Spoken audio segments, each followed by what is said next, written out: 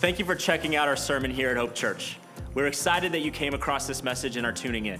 We just want to make you aware of a couple things before we get to the sermon.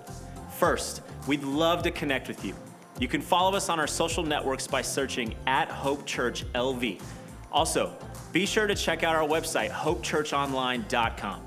There, you can find out more information about who we are and where we are headed as a church. Once again, thank you for checking out our sermon here at Hope Church. Please let us know if there's any questions you have or any way we can come alongside you and your family. Enjoy the message. Amen. You may be seated. Well, good morning. Amen. Today we are going to participate together in the Lord's Supper. And before we do that, just want to give you some details about that, maybe answer some questions you may or may not have. We at Hope, we have the Lord's Supper together 3 to 4 times per year, and we don't want to just throw it on at the end and say, here's our tradition or our ritual. We want to tell you what that looks like. So if you've been here for a while, at Hope for a while, you know this is kind of how we do what we do. At the same time, it really helps us who have been here for a while to understand better and to be reminded about what God has done. If you're new to Hope, this will be hopefully great for you. Maybe answer some questions you've had as well. So let's just dive right in today. You know, one of the values that we have here at Hope is called real relationships. And the thing that we say here about this value is it's all about relationships. And we truly believe that. We see in the scripture that one of the ways Jesus helped us to understand this concept was by giving us 2 practices to do together in the relationship of community as a church. Believe it or not, these 2 things, we just celebrated one at the very beginning today in baptism. And the second one is the Lord's Supper, what we're going to do to celebrate, to commemorate, to remember, to proclaim all that Jesus did and accomplished for his children through his death on the cross.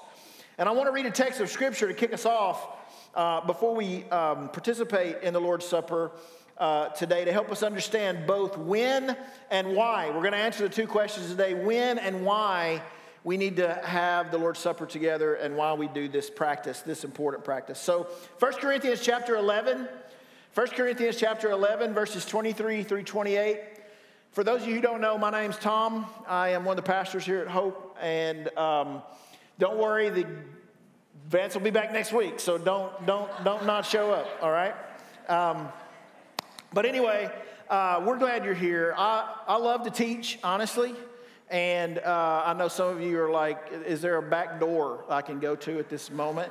But I pray you'd open your heart and listen to the Lord in these next few minutes as I just read you the Bible. I remember one of my seminary professors said, the best thing you'll ever do for your people is just read the Bible to them. And so I'm going to read the scripture to you today, 1 Corinthians chapter 11, verses 23 through 28. Paul writes, "For I received from the Lord that which I also delivered to you, that the Lord Jesus, in the night in which he was betrayed, took bread, and when he had given thanks, he broke it and said, 'This is my body, which is for you. Do this in remembrance of me.' In the same way, he took the cup also after supper, saying, 'This cup is the new covenant in my blood. Do this as often as you drink it in remembrance of me. For as often as you eat this bread and drink the cup, you proclaim the Lord's death until he comes.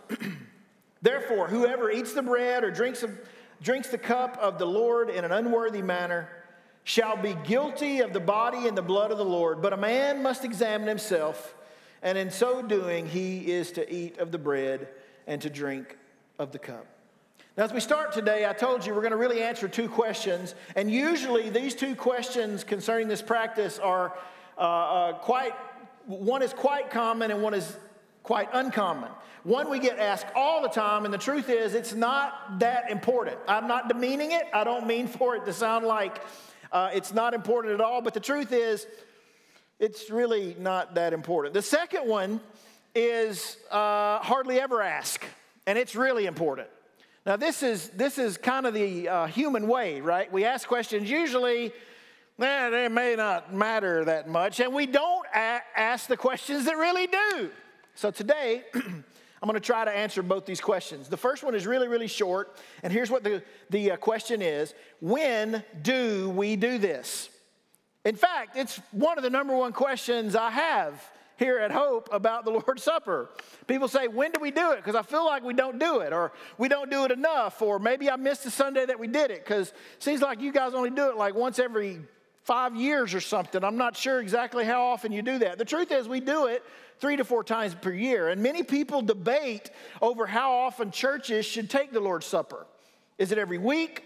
Is it every month? Is it once a quarter? Is it annually? Like, how often does that happen? Well, the only thing the Bible says about the frequency of the taking of the Lord's Supper together is this. He says it in verses 25 and 26. He says, as often as you like, or as you drink it, or as you eat. As often as, right?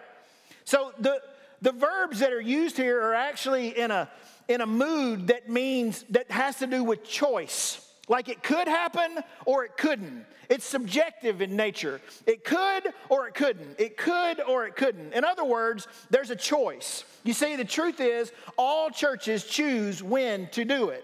We don't have to do it in a rhythm. We don't have to do it in a certain time. And at Hope, we take the Lord's Supper about 3 to 4 times per year. In fact, this year, this is the second time that we have done it. And why this frequency? Well, the reason is because, it's not scientific or anything. It's just that's what we chose to do. It's also not unspiritual. Jesus said, as often as you do it. Therefore, the frequency of when we take it is not very important. What is important, though, is point number 2. And by the way, not just point number 2, the last point. Somebody actually said, yay. I'm not wearing my glasses, so I don't know who you might be. Anyway, we want you to understand this today, all right? So the second question is this: why do we do this? This question is the most important question. Most churches, honestly, probably more than likely don't know why they do what they do in most things. And to be honest, most leaders don't know why they do what they do. And this doesn't exclude the Lord's Supper. Churches and leaders and pastors, sometimes they just do it because that's what you do. It's the ritual, it's the tradition, it's the thing. So let's do it. We're supposed to do it. Jesus said do it. But the truth is, it's a very important question. Why do we do this? Well, here's what I want to give you today. I want to give you 4 reasons why we observe this practice. And here's the first one. The Lord's Supper invites me to remember all the gospel has accomplished in the past. The Lord's Supper, and listen, we sang about it all morning. I loved the ballad. I guess that's what you call it. I'm not sure about the genres in music or whatever, but it sure sounded like a ballad to me. This is my resurrection day. We just sang about it. This is why we celebrate it. The Lord's Supper invites me to remember all that the gospel has accomplished in the past. This, in verses 23 through 25, he uses this, do this in remembrance of me. The word remembrance is actually the word memorial, where we get our word memorial from. And that's fitting because this is Memorial Day weekend. Tomorrow is Memorial Day. The word indicates that there's this call back again into memory, a vivid experience from the past. And the illustration I'll give you is this. Why do we have memorial services for people when they die? Why are we celebrating what we're celebrating and honoring and commemorating what we're commemorating this weekend and tomorrow as a memorial? Well, the reason we do it is because it's an opportunity to remember the life of the one who passed and celebrate all that they lived for. And that's what we do when we do the Lord's Supper. In fact, Alan Redpath says this. He said, it is the one who has given something for us at Calvary, asking each of us to remember his death, to put that at the very center of our Christian experience. It is he who loved us even unto death, calling us out from the busyness and often the barrenness and of all our pressure and work, that we might wait upon him in the stillness of our hearts and worship him. He points us back, not to his life or example, but to that which is at the very heart of the Christian gospel, the atonement of the cross, the finished work of Calvary, and the open tomb. Listen, we are called to remember what Jesus accomplished for us. And when we drink of the cup and when we eat the bread, it should remind us of his body and his blood. And those are the 2 elements. The 2 elements of the Lord's Supper are the bread and the cup. The bread is a symbol to remind us of the body that he took on. This is what we call the doctrine of incarnation, God becoming a man and living among us. Colossians 2:9 says this. It says, for in him, Jesus, all the fullness of deity dwells in bodily form. Listen, that's a huge sentence. And if you think on it long, your brain might go kaplooey. But the truth is, Jesus is, was, and always will be God, and he's the one who came in bodily form and died on the cross for us. So the bread, it's a picture of Jesus' broken body for us. And then when you take of the cup, it's a symbol of the blood that he shed. The doctrine here that we talk about is the substitutionary atonement, that Christ died for us. 2 Corinthians 5:21 says this. He said, he, the Father, made him, Jesus, who knew no sin, to be sin on our behalf so that we might become the righteousness of God in him. This cup is a picture of the blood spilled for us as he died in our place. We just didn't pick the bread and the juice. Jesus said, this is what I want you to do to remember what happened and what took place. Some would teach that this practice is literally an opportunity to experience the Lord's death. In other words, this is my body, this is my blood, literally. And I want to give you three reasons, and not to demean what others believe, but I want to give you three reasons why I think we shouldn't believe this literal interpretation of literally the bread becoming the body of Jesus and the juice becoming his blood as we ingest that. And here are the reasons. Number one, the words of Jesus.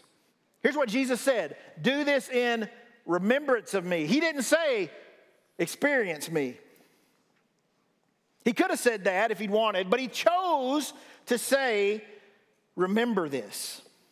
Secondly, the presence of Jesus. You see, when Jesus spoke these words, he was actually in the room with the disciples. We look back at the past and say, we're supposed to remember. He was telling them to remember in the future. We look back and we think about remember in the past. They thought remembering in the future. You see, either he was breaking up his body, which sounds weird, or he was in two places at one time, which de-emphasizes what we just talked about the great doctrine of incarnation, of God becoming a man. You see, Jesus himself was in the room. He wasn't saying, all of this is about to turn into me. He was there. The third reason is the pattern of Jesus' teaching. You see, often Jesus would use symbolic. He would use figurative language to get a meaning across. He said stuff like this. He said, I am the door. I am the vine. I am the bread of life. I am the living water. And nobody thought he was literally a loaf of bread.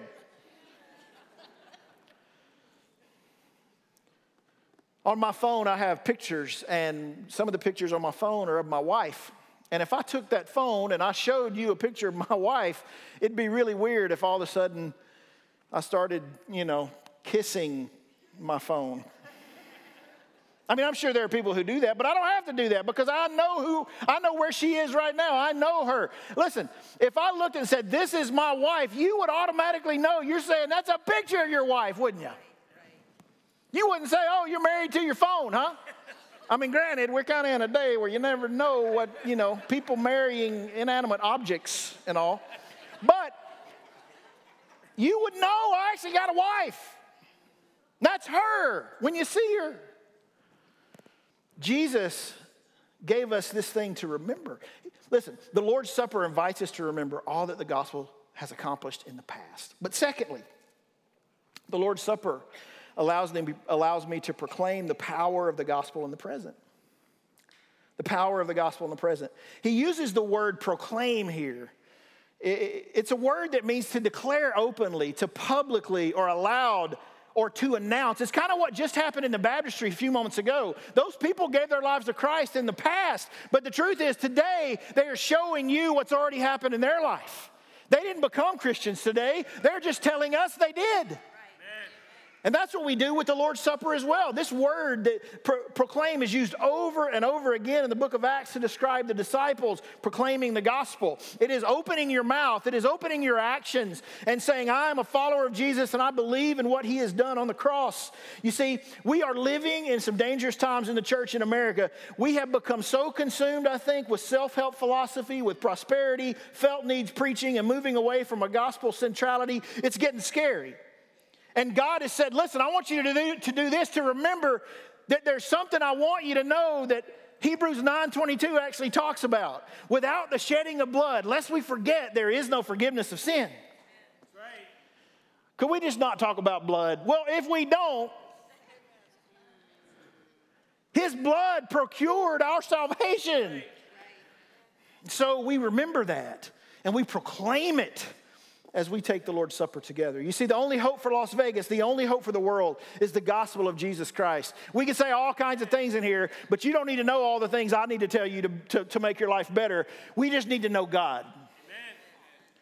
The creative power of the redemption of God, Chambers says, works in the souls of men only through the preaching of the gospel. You see, the Lord's Supper is an anchor. It's an anchor to keep us from drifting from the life-changing message of what we really need to know and live, and that's the gospel. So the Lord's Supper also allows me to proclaim the gospel, the power of the gospel in the present. Thirdly, the Lord's Supper inspires me to celebrate all that the gospel will accomplish in the future. In verse 26, Paul writes, until these three little words in this prepositional phrase, he says, until he comes. And he's talking about the coming of Jesus to gather his children. You see, this is not simply a memorial to his death. It is a celebration that Jesus, in fact, today is alive. And he's coming again. He's coming again. He's coming again.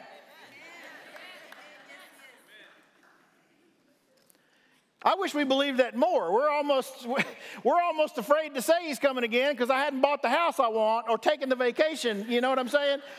I hadn't been able to have kids or whatever that thing is on your list. But the truth is he's coming again, and right now it wouldn't be too soon. That's right. For those of us who know him, it'd be way too soon for those of you who don't.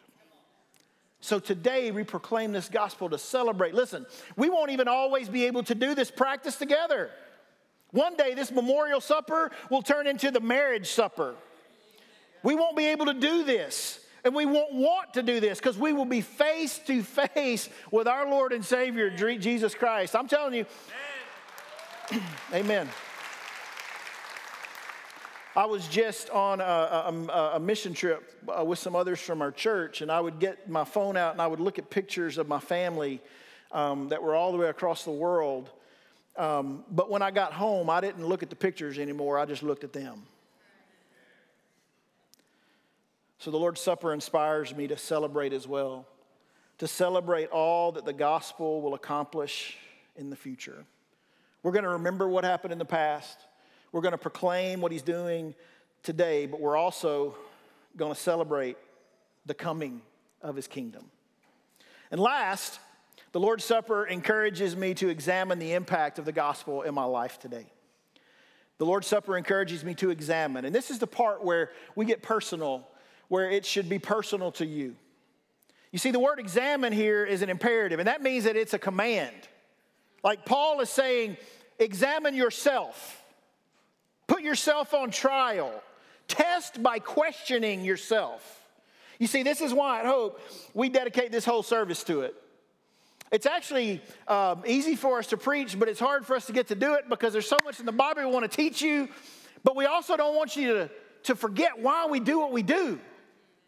And so we teach you what the Lord's Supper is, but I believe that there are a couple of ways that we should examine ourselves before we take the Lord's Supper today. And here's the first way. I should examine my fellowship with God.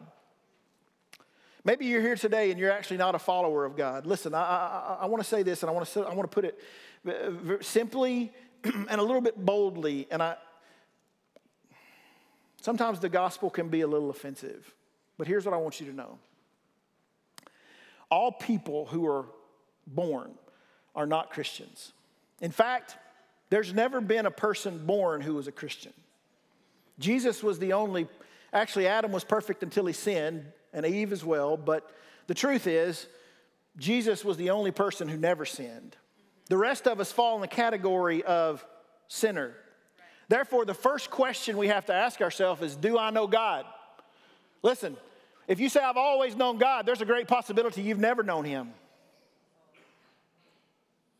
It's not intuitive to us. In fact, our flesh battles against it. When was the time that you surrendered your life to Christ? And if you can't come up with a time, today is the day of salvation. Amen. So examine yourself. Do I know God? You see, some people participate in the Lord's Supper believing that somehow it imparts grace or brings or ensures even salvation. And I can say this, you don't need a ceremony. We've heard Pastor Vance even say this. You don't need a ceremony, you need a Savior. Listen, there's no ceremony we do. There's no tradition. There's no thing that we do here at Hope that can save you outside of the blood of Jesus and you surrendering your life to that. Right. You need Him. Do I know God? Ask that question. The second question is this. Is there anything in my life that is hindering my fellowship with God? Before you take the supper, be honest. Is there any unconfessed sin? Is there any open rebellion? Is there any impure relationship that's hindering you from taking the supper? And then not only should you examine your fellowship with God, you should also examine your fellowship with each other. 1 Corinthians 11, I didn't read it, verses 17 and 18.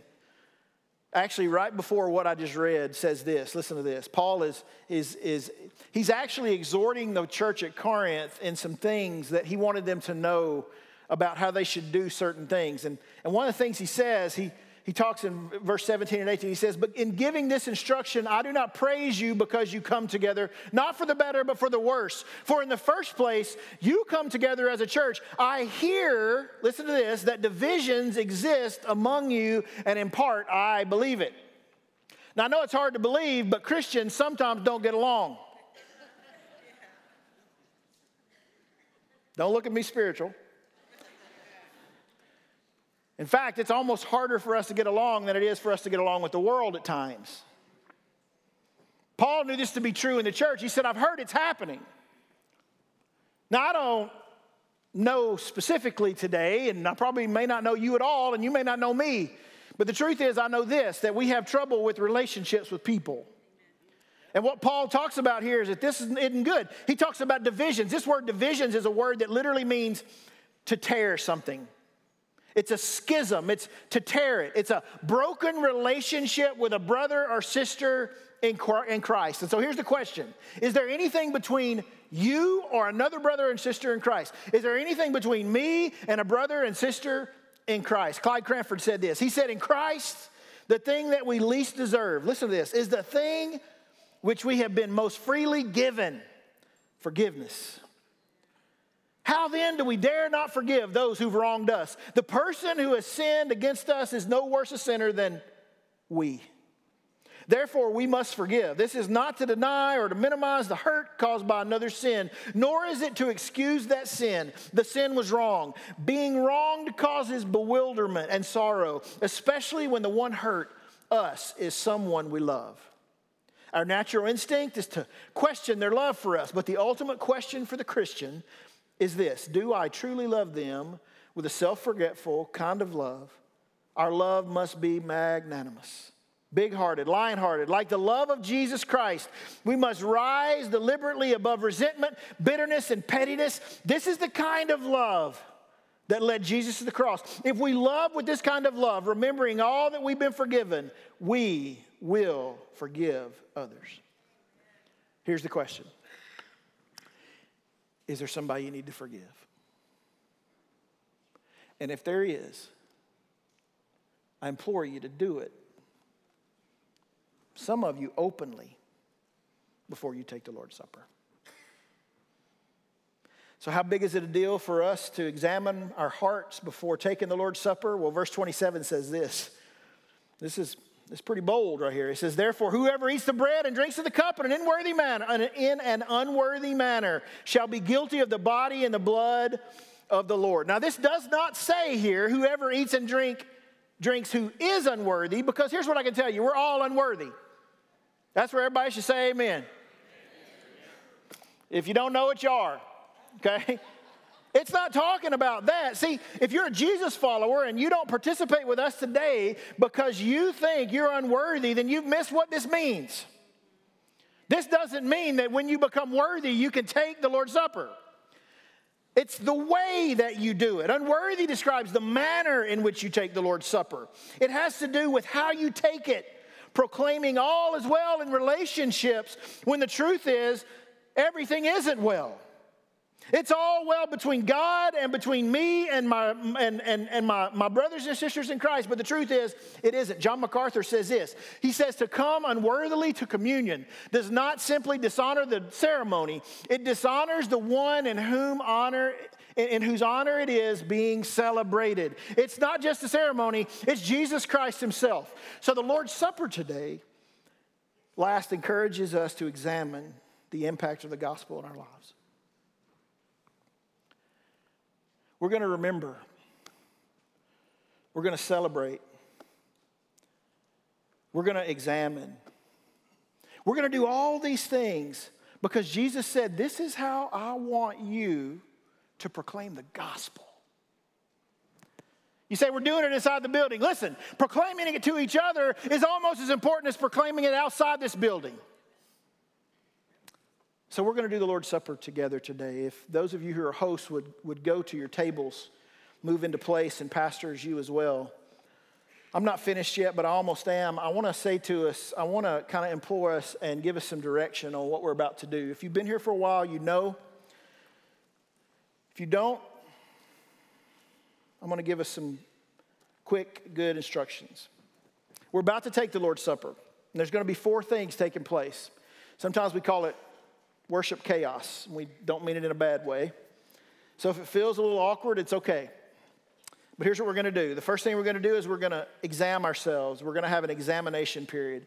Listen, I want to encourage you, examine your heart to see if there's anything you need to say to God before him, in front of him. Unconfessed sin, spiritual burden, perpetual, habitual sin, broken relationship.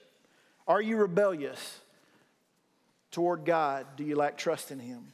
So examine yourself. Say, Lord, show me. Secondly, there's going to be intercession. Pastors are going to be here as usual down here at the front. And if you have a burden so heavy you believe you want them to pray for you, please come do that. If you'd like to come to the altar to pray and just pour out your heart to God, whether it's job, health, family, whatever that is, somebody lost in your life that you want to see saved, intercede. Thirdly, we're going to worship. We're going to worship through taking the elements together at the Lord's table. We're going to remember what he accomplished for us on that cross. This is going to sound like a little moment that you hear on the airplane before you begin to take off, but some of the tables may be behind you that are closest to you, okay? We have tables spread all around the building. Find the one that is closest to you, and let's worship him through the elements, taking the elements of the Lord's table as we worship him. And then last, we're going to praise him.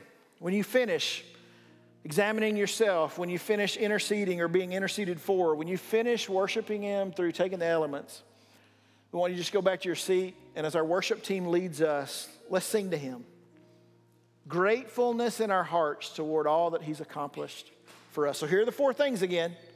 Examine yourself, ask and confess. Intercede, come to the altar and pray, or come and be prayed for. Worship, go take the Lord's Supper, remembering his death for us. And then last, praise him. Go back to your seat and let's sing out together and thank him for who he is.